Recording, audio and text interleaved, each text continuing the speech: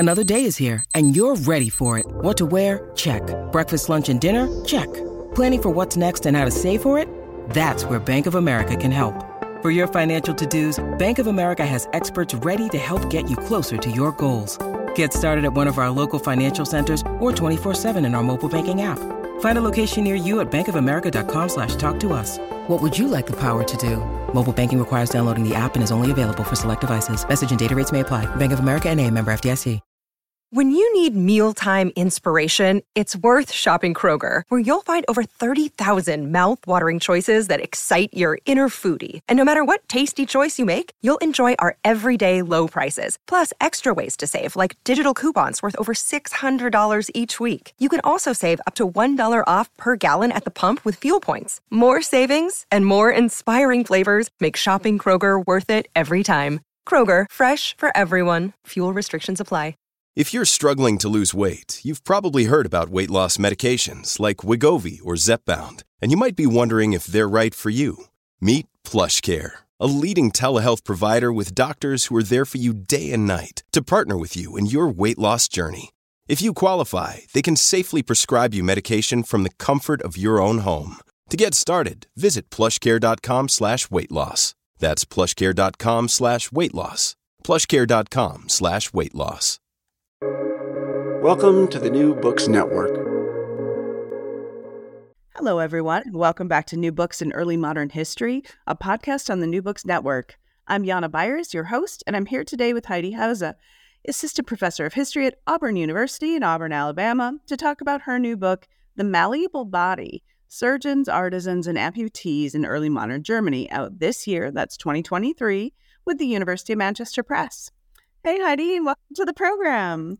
Oh, hey, thanks so much for having me. Excited to be here. I am so happy to talk to you about this book. So cool. How are you today? Doing very well. Great, pretty day outside. Fabulous. Managing the heat. Can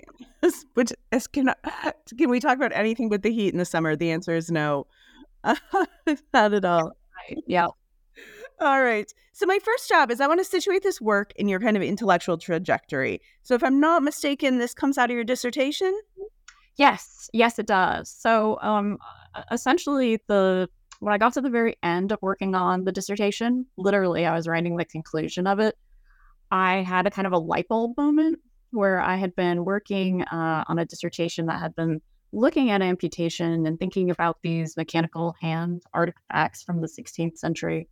And it wasn't until I was writing the conclusion of the dissertation that I was thinking, oh, goodness, I think that this is actually pointing towards the meaning of this is pointing towards signs of this greater change. And I want to figure out what the meaning of this change is exactly. What is this change that I'm finding? And that was actually the beginning of this book. So it's built on research from the dissertation, but the book started with a light bulb moment when I finished the dissertation, and then I ran from there.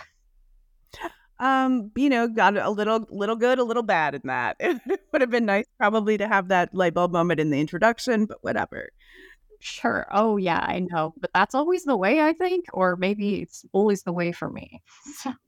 I think most people actually aren't very happy, or they may be happy with their finished product, but they know there's still work to do anyway. So fair enough.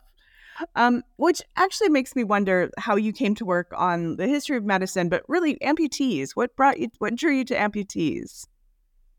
So I mean, it was a winding road kind of experience. I definitely didn't set out to look at this topic or to focus on amputees in particular. I had actually been drawn to it's epidemiology, actually. The sort of idea of the French disease in early modern Germany. So the French disease is this. It has a very complicated historiography where historians have argued back and forth on whether or not it is connected to or is syphilis or a predecessor of syphilis, or was it always in Europe or was it not?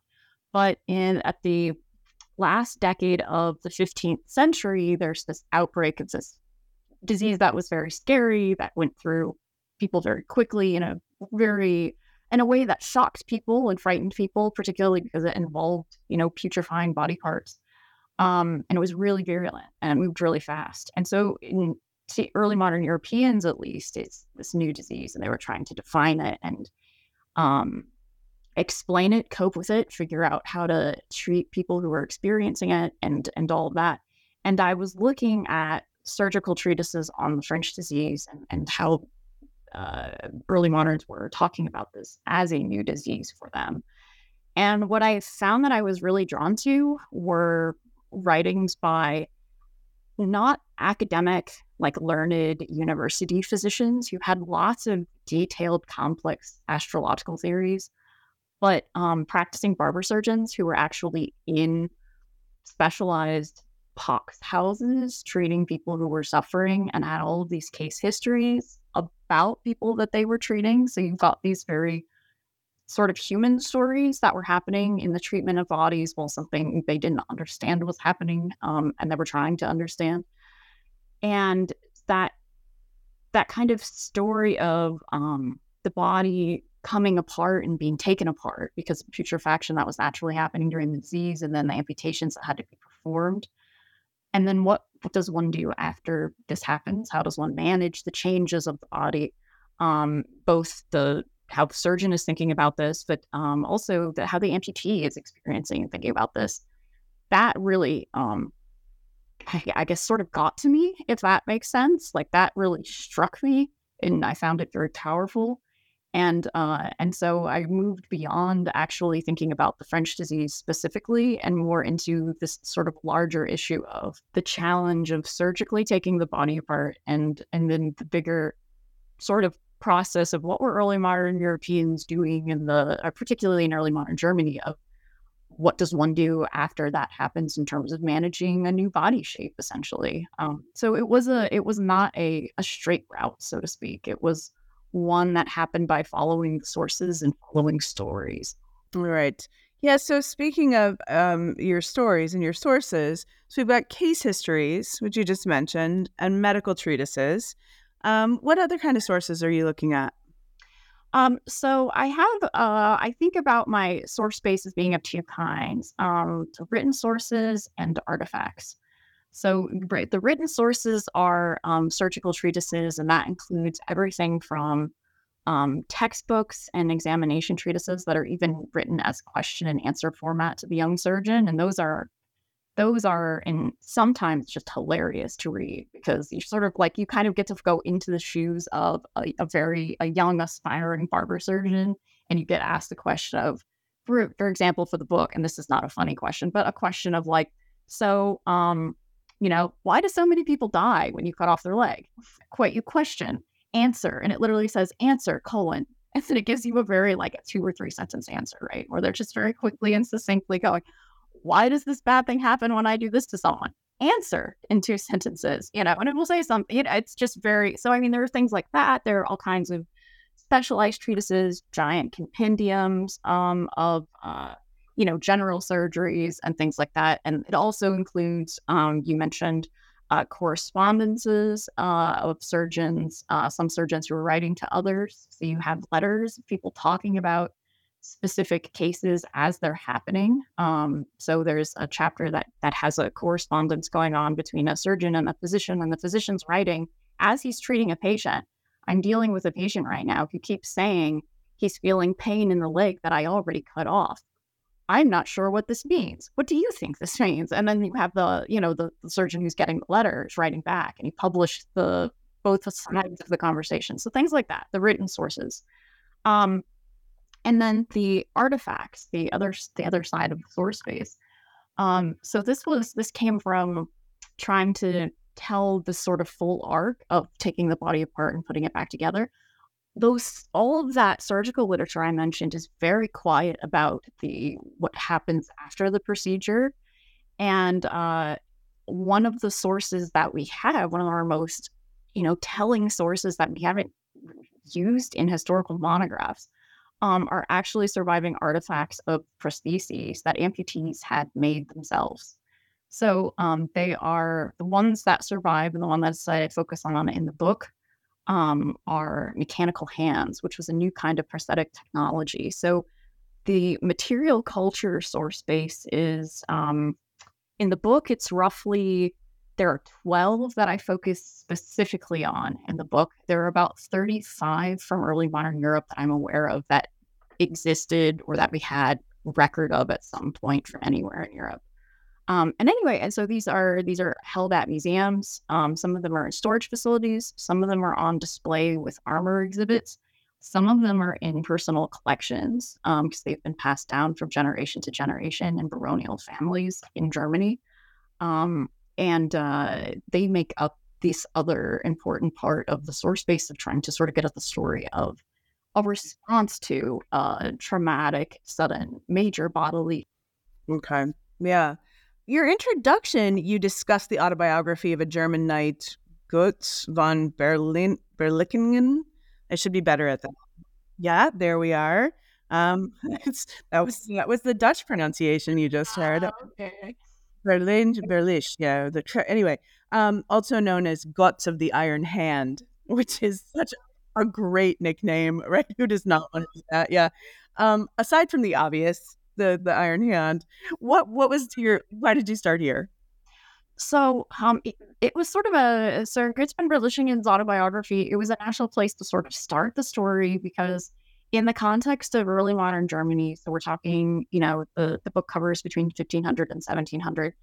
In that period, Götz has become the most sort of famous amputee knight of that period that we know of now. And he became so because he wrote, and at the time that his autobiography was written, he was elderly and blind. So he actually dictated it to a scribe who wrote it, but it was written during his lifetime. It circulated in manuscript form. It was published in the 18th century in print for the first time. And Goethe, the very famous playwright Goethe, gets a hold of it and writes a play based on it, drawn from it. Goethe, von Berlichingen with the eyes in the hand, like this very famous play that makes Berlichingen the superstar essentially in Germany in the 18th and 19th centuries. There are two artifacts that are associated with him that he supposedly had commissioned and wore during his lifetime and that are on display in the ancestral castle of the Berlichingen family in Yaxhausen. So we have a firsthand account of an amputee, which is incredibly rare in the early modern periods. We have someone who talks about their injury and essentially this sort of moment in the sickbed of just despair of, I'm not going to be able to fight anymore. I am worthless as a soldier. God, please let me die, essentially. And we have these words, and it's something very powerful and very, again, rare to find a source that says that directly. And then he talks about, and then he had this idea, well, if he just had some help from God, maybe in the form of an iron hand, that, he could go back on the battlefield and fight another day. So we have that sort of written account, and then we have these two artifacts associated with him as well. So the sort of written and material culture areas are there, and it sort of opens up the story both temporally. So we're at the beginning of the 16th century when I argue that this transformation and perceptions of the body and practices around taking it apart and putting it back together is beginning to happen. And we have it in an amputee's own, and this amputee's own words, which is very rare. And in the particular context that I'm focusing on in early modern Germany, one really can't talk about an iron hand without mentioning Götz. In fact, when I was going and researching the artifacts in my source base, this would include going to different museums, some of them very tiny, and sometimes taking them out of their cases and photographing them while the museum was still open and people were going through and just looking for the museum. And I actually had Germans approach me and ask me as I was photographing, was this Goethe's hand? Is that what you're looking at? I'm like, oh, no, this is a different one. It's different. Someone else's. We don't know who wore this one. So it's sort of like it was a very natural place to open the story within the historical context that I'm really focused on for all kinds of reasons. Makes perfect sense. It really does. It speaks to what you want to talk about. It's a great introduction to what the book's going to be. it's also, that's so rare to have a source, like a nice, like, source telling you these questions. You would spend so much time thinking, like, why won't you say what I want to hear? And he does. It's magic. Yeah, he doesn't say everything that you want to hear. Like, for all the things that you want to hear, one of the things, for example, in my case is so we hear about what's happening on, in his sick bed, and it's a very stylized presentation as well. So it's, there's but for the most part, the autobiography, and in keeping with how we find written sources, of people who are any kind of firsthand accounts of people who experienced a bodily injury like this, like an amputation, tend to downplay the physical injury for different reasons that we study. And he does downplay it in different. So we have this very powerful moment in the sickbed. And then the rest of the autobiography, like, he doesn't mention. And then I went and talked to this blacksmith, and I had this hand commissioned and started using it. He never says anything like that. Like, mentions it, I think, twice, maybe once or twice, maybe, and it's in passing. So, like, there's one time he has to stop by a blacksmith shop to get the hand fixed because he says my iron hand is broken, but he never mentioned getting it commissioned in the first place, right? So it's for all of it's a great source, and even that source doesn't tell you everything you want, right? So you've got to, there are puzzle pieces that you sort of have to put together and create this mosaic of, like, what is going on. Because no one source covers it all. Well, no, of course. Well, yeah, I know, right? You're like, oh, but I mean, what if it did? What if it did? Oh, it's not real, right? It's a forgery. It actually did. Yeah, that's it. Then we would know that. It's not real. Okay. So you've got, we've got this document of this guy talking about his hand, and then you talk about well, I'm not sure if they're going to be part of his story, but vernacular surgeons. So there's all of them, thinking about all the ways you kind of are triangulating around, and you've got someone talking about their hand, and then you've got vernacular surgeons who are talking about amputation. Who are these guys? So, okay, vernacular surgeons, it's a term that I'm introducing in the book. So I have to be sort of very clear that if you hear the term vernacular surgeon and you're thinking that I have not heard that term before, it's not one that's used.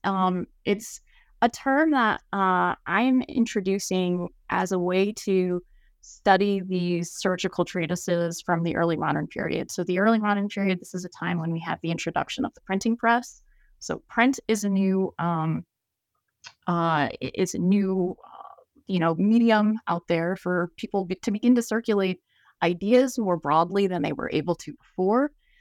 And so you have medical practitioners who didn't write down their practices or circulate their practices before, who are taking advantage of the printing press because it's a way to get notoriety, it's a way to argue for one's social status and raise one's social status. They're taking advantage of that, as do many other kinds of crafts people of the period, different crafts groups. So actual regular, barber surgeons and surgeons, they're taking advantage of this new medium, and they're actually printing about their works. So when we talk about medical literature, surgical literature that's circulating in the printing press through this period, we have all kinds of literature that I mentioned, like the examination treatises and general surgeries and all specialized tracts, all kinds of stuff. But we have many, many different kinds of authors too. So you have your learned anatomists who are at universities and learned physicians whose job is really to do internal medicine of the body. And they're right, and they write things about surgery. Everybody's writing about surgery. But the actual then practicing surgeons themselves are writing about surgery. And so when I use the term vernacular surgeon, I'm not talking about any kind of surgeon out there practicing, and I'm not talking about any kind of author writing about surgery. It's this sort of intersection when we're talking about somebody who is trained in a master apprentice system of surgical training rather than at university. So they had hands-on practice learning it as a craft, actually spent time in their career practicing surgery on human bodies, and also wrote about and published treatises on surgery. So all of those sort of like checkbox all of those boxes need to be checked for someone to sort of qualify as what I'm calling a vernacular surgeon. And the reason that I'm doing that is because in trying to sort of understand ideas about practices, like practices on the ground, ideas about practices on the ground, perceptions of the body, it's important to differentiate the kinds of voices that you can hear in these surgical treatises and not to simply lump them all into sort of one group of, oh, medical authors were all saying this. Because there are actually distinctions between what some learned authors are saying and different things being proposed by or suggested or suggestive things in the works of practicing surgeons that will differ in different ways or be in dialogue with what learned authors are saying. So the vernacular surgeons it's important to be able to try to identify them as a group so that we're not just talking about sort of a lump of all medical literature is doing X. And also to acknowledge that this is a time where these everyday practitioners, and not every everyday practitioner is publishing. So vernacular surgeons are exceptional for actually publishing. But their perspective is closest to practices on the ground in terms of what it is that they're talking about. It's most accessible to everyday practitioners who could read and buy cheap books about early modern surgery. And hearing sort of when looking at particularly, for example, amputation techniques, right? And different perspectives of how should one remove a part of the body. This is how one should do it. You can actually find different directions of influence coming both sort of not only kind of geographically in different ways, but also culturally and by these different kind of intersecting, in some ways overlapping, but in other ways separate spheres of academic and craft medicine. And you can only kind of differentiate all of these things going on by differentiating like the authors that are actually speaking. So these vernacular surgeons, I argue, are a very important kind of author that we need to consider as a group, and we haven't considered as a group to this point. Is it fair to just say that you're getting more practical information and less theoretical information? Is that the separation? Not quite. You do get a lot more practical information because that's their highest priority. So you do get more practical. Sometimes actually it's not as practical. It really depends because sometimes. So I'm just reading one vernacular surgeon's. He has just as a general surgery, and for the most part, it's just copying a medieval surgical treatise that was very popular and continued to circulate by Guy de Chauliac, that continued to circulate in the early modern period. But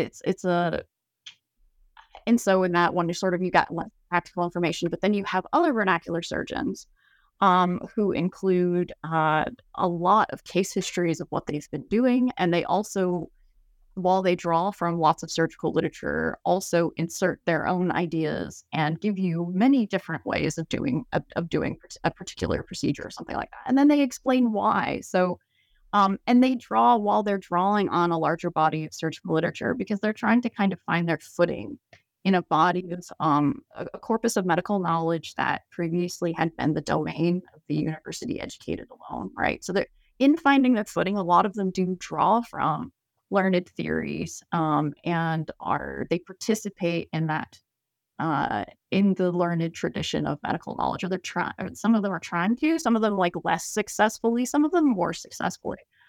So there is a great range in vernacular surgeons' writings in terms of the level of theory and practice, how much they engage with the learned tradition, how the learned tradition is becoming influenced by their perspective, and how their perspective is becoming influenced by the learned tradition. So there's some very interesting things happening in surgical literature in this period that we can watch happen through the circulation of these texts as these authors talk to each other. And something we're just not able to see earlier, right? Right. I mean, a lot of this is made possible by the printing press. So, in medieval surgical treatises, that the ones that were influential and that survive are written by learned practitioners. Many of them are incredibly influential through the early modern period too. So medieval literature continues to be influential, but we also have new voices popping up that we haven't heard before. Not as though those voices may not have existed before, but we actually have evidence of them because of these publications. That's why the early modern era is so cool to study. I would think so. Yes, I agree. So say two early modernists. The thing I want to talk about in chapter 2, you talk about the Heissebrand and the Kaltbrand, and tell our audience about this. Oh gosh, okay. So when I mentioned that I was I found it very striking when I was how did I get drawn to this project, is this trying to sort of understand like putrefaction in the body in the early modern period, and how early moderns understood it, and how their surgeons are working with patients, and how patients and their families are dealing with the situation, and how they're understanding what's happening in their body. It's very compelling because it is not what I expected. So there's a language of talking about the process of death and dying in an isolated part of the body that comes through these terms. The Heissebrand, the hot fire, the Kaltbrand, the cold fire. So they talk about the hot and cold fires, which is, those terms in and of themselves still give me like goosebumps, because they convey a lot about the condition that the early modern Europeans are talking about. So the Heissebrand, the hot fire, is when we're talking about the beginning of putrefaction in the body, where we have symptoms like something, a hand starts to swell and gets very red. There are different kinds of symptoms attached to it. It's the soft parts of the body that are being affected. And the surgeon's watching this. And the surgeon knows that sort of death is starting, the vital spirit within that part of the body is starting to ebb, and different things need to be done to reverse course. You can still save the body at this point, right?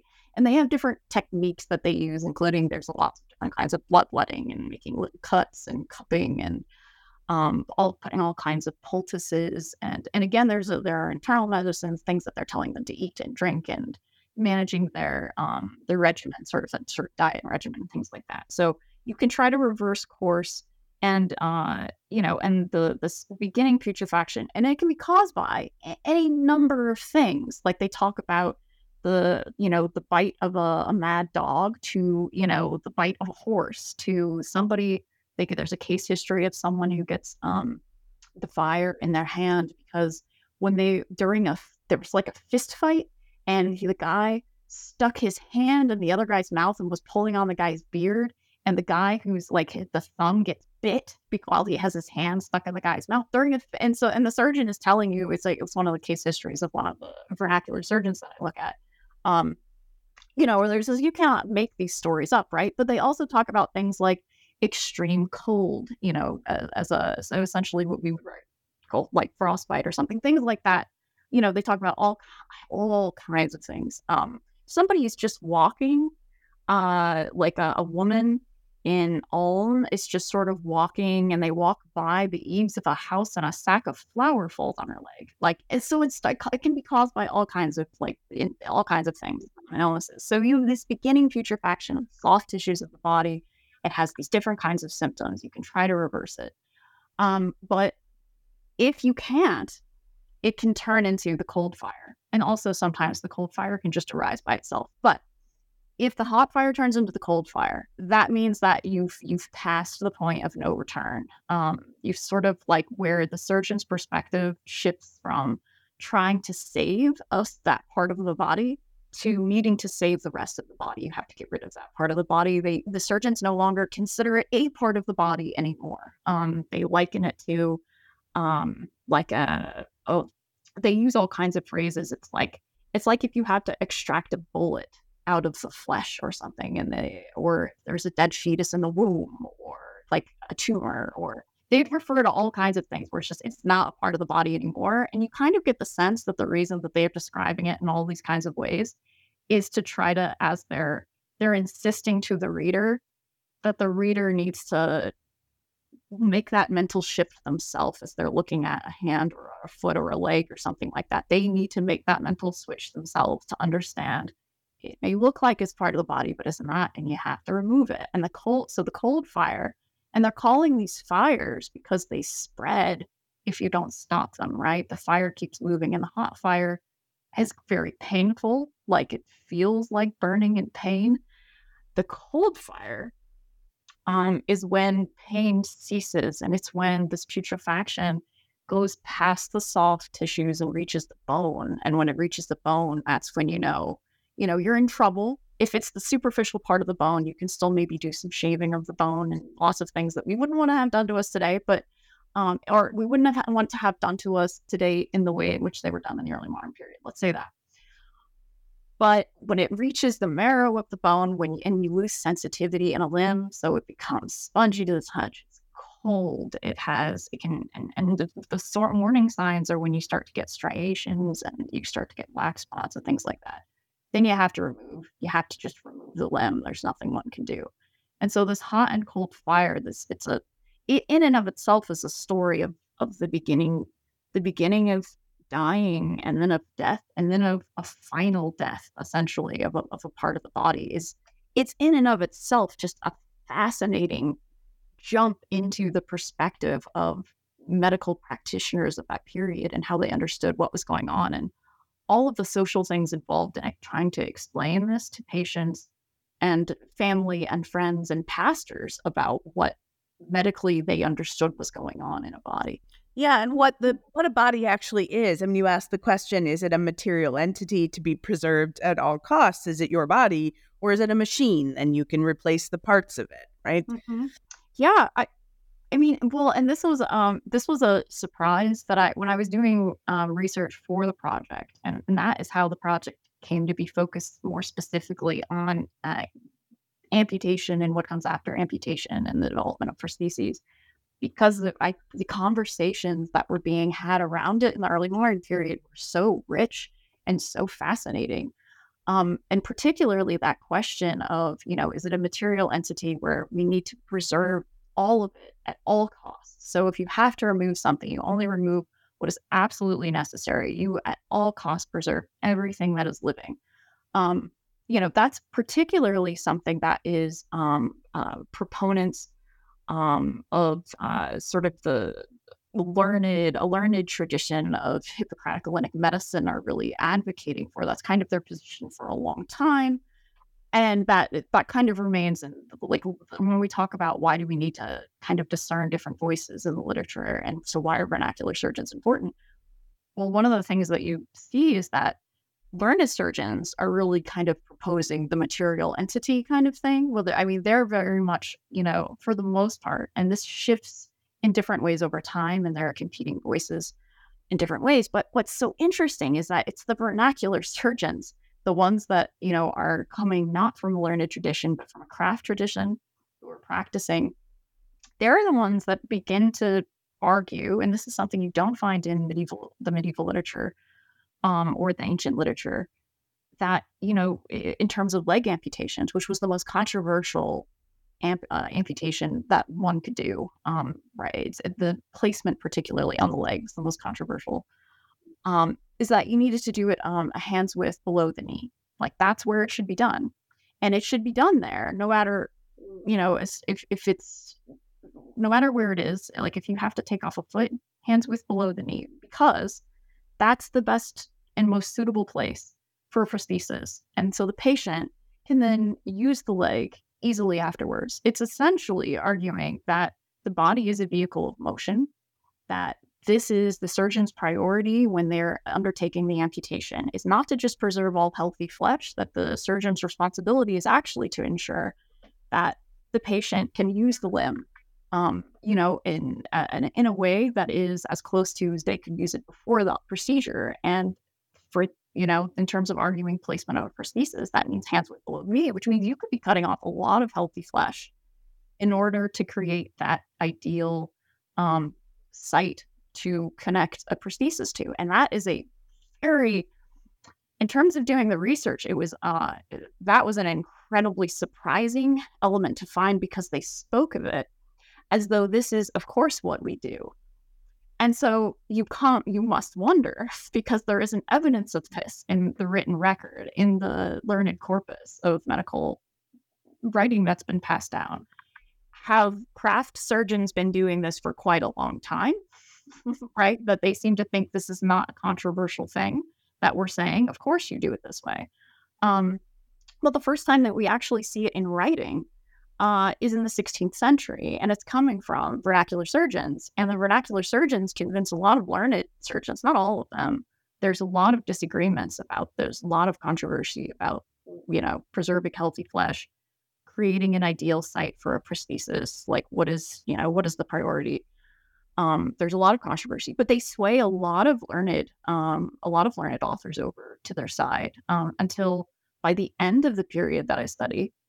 There are different surgeons who, in their writing, they talk about, the ancients always amputated hands with below the knee. And they're thinking of the ancients as though, like, this has always been done, right? This is like the before our time, immemorial, like this is how it was done, but now there's this other, and they'll say, but there's this other way now. And they don't, and it's like they don't even realize, oh no, this is actually fairly recent, that it's in the literature itself. But again, in terms of the connection between literature and practice, it's very, very complex. So how far back the hands with method actually was considered a reasonable thing that one did, it's really hard to tell, but it's a fascinating thing that comes through the literature. And I argue really what we're seeing in those arguments is embedded in these technical instructions of surgeons are different visions of the body itself that we are arguing about. Is this a material entity? Like, is this a vehicle of motion? Can we reshape it? Should we reshape it?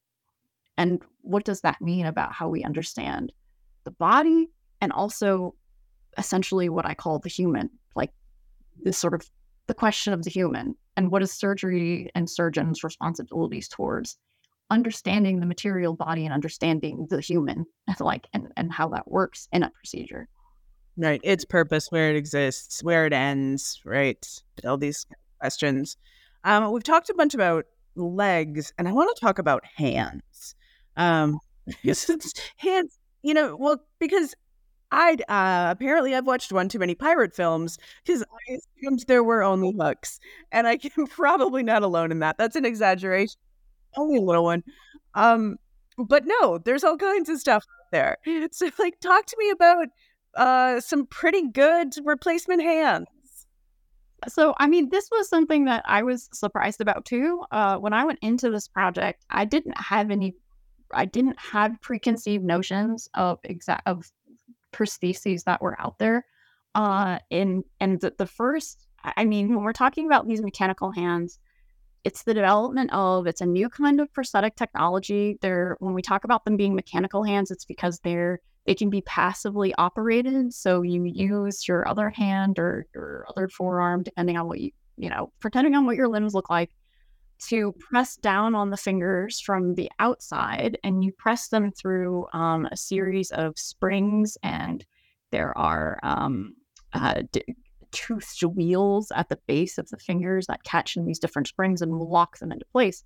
So you press on them, and you can lock them, and usually in multiple positions, and including some of these, when we're talking about the variety of mechanical hands out there, some of them are so complex that they're articulated in every joint of every finger, which means the number of positions that you could theoretically lock it into is just enormous, right? Very complicated.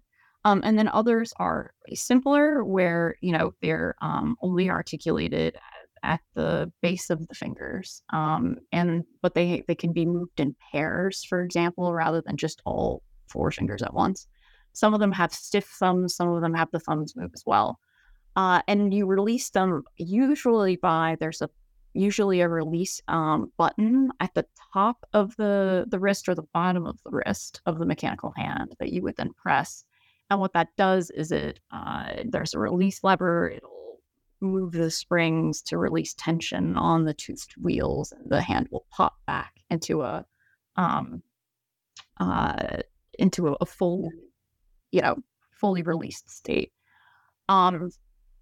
Yeah, so there are these. So it's a new kind of prosthetic technology that develops at the turn of the 16th century is where we first find them. Some of them that survive, and one of the reasons the book focuses on them is, I mean, there are two reasons. One of them is that they survive because they're made of this durable material. Most of them are made of metal. Some of them are a combination of metal and other kinds of things. There's one really gorgeous sculpted wooden hand that has an iron arm casing on it. That's in the source base. But they survived, and they survived for, the durability of their materials. So, like, one of them was found in a riverbed. It survived being in the water and being, in a riverbank for a long time. They survived because sometimes people were buried with them. So one comes from a really well-preserved tomb, for example. And then some of them survived because they were kept as keepsakes in families and passed down from generation to generation.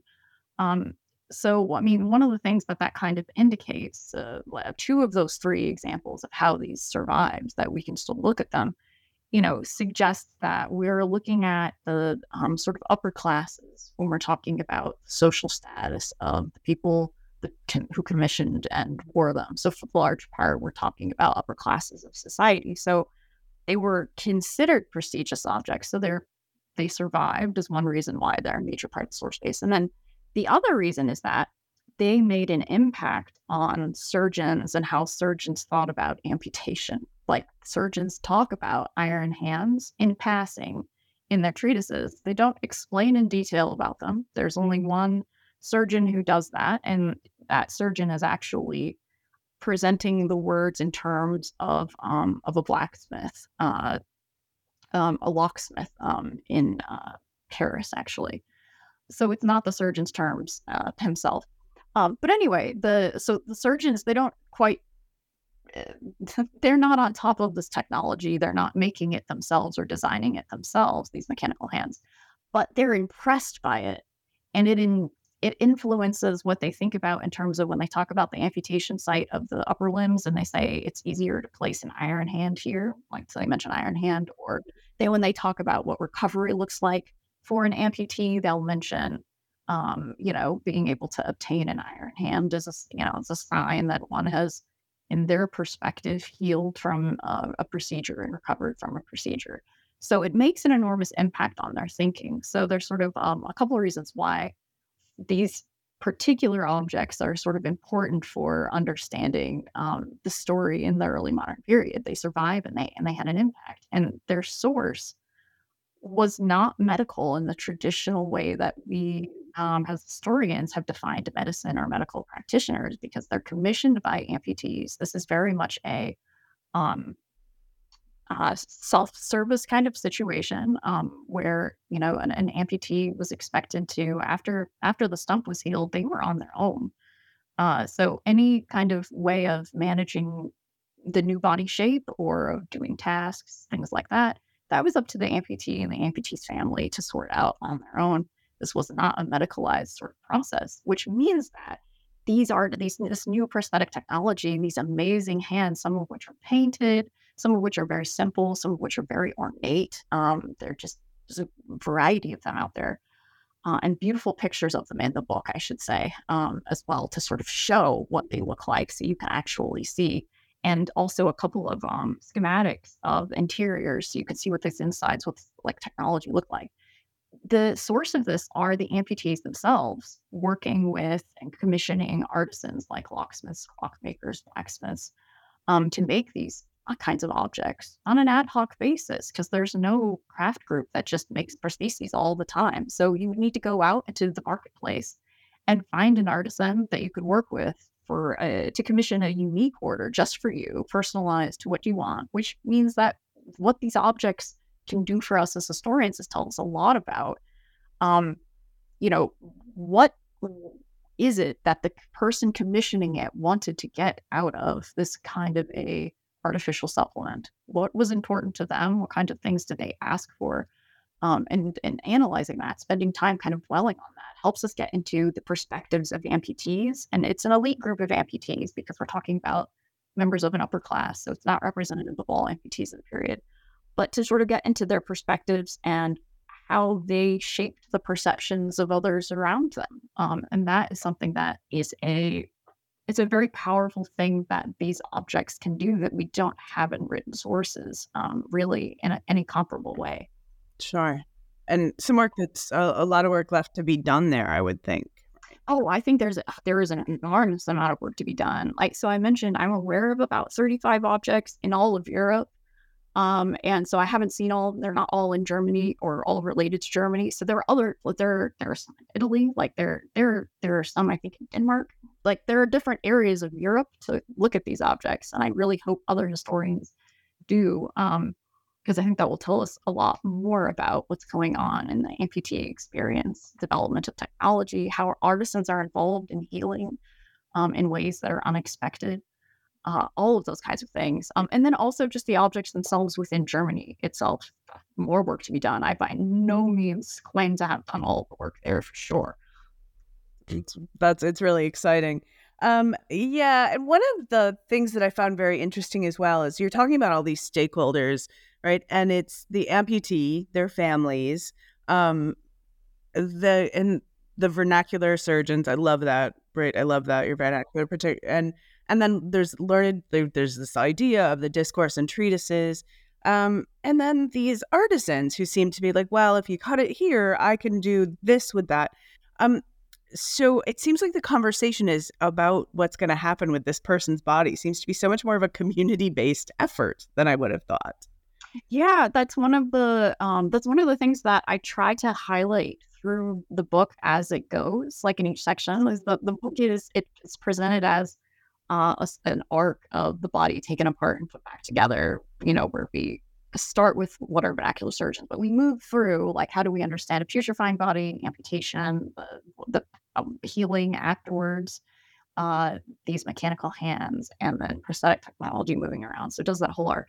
And throughout the arc, I do try to highlight in different ways how we see that there's community involvement and how this is interconnected with the community in all kinds of ways, from, the pastor being present when one is deciding on whether or not to amputate, right, to going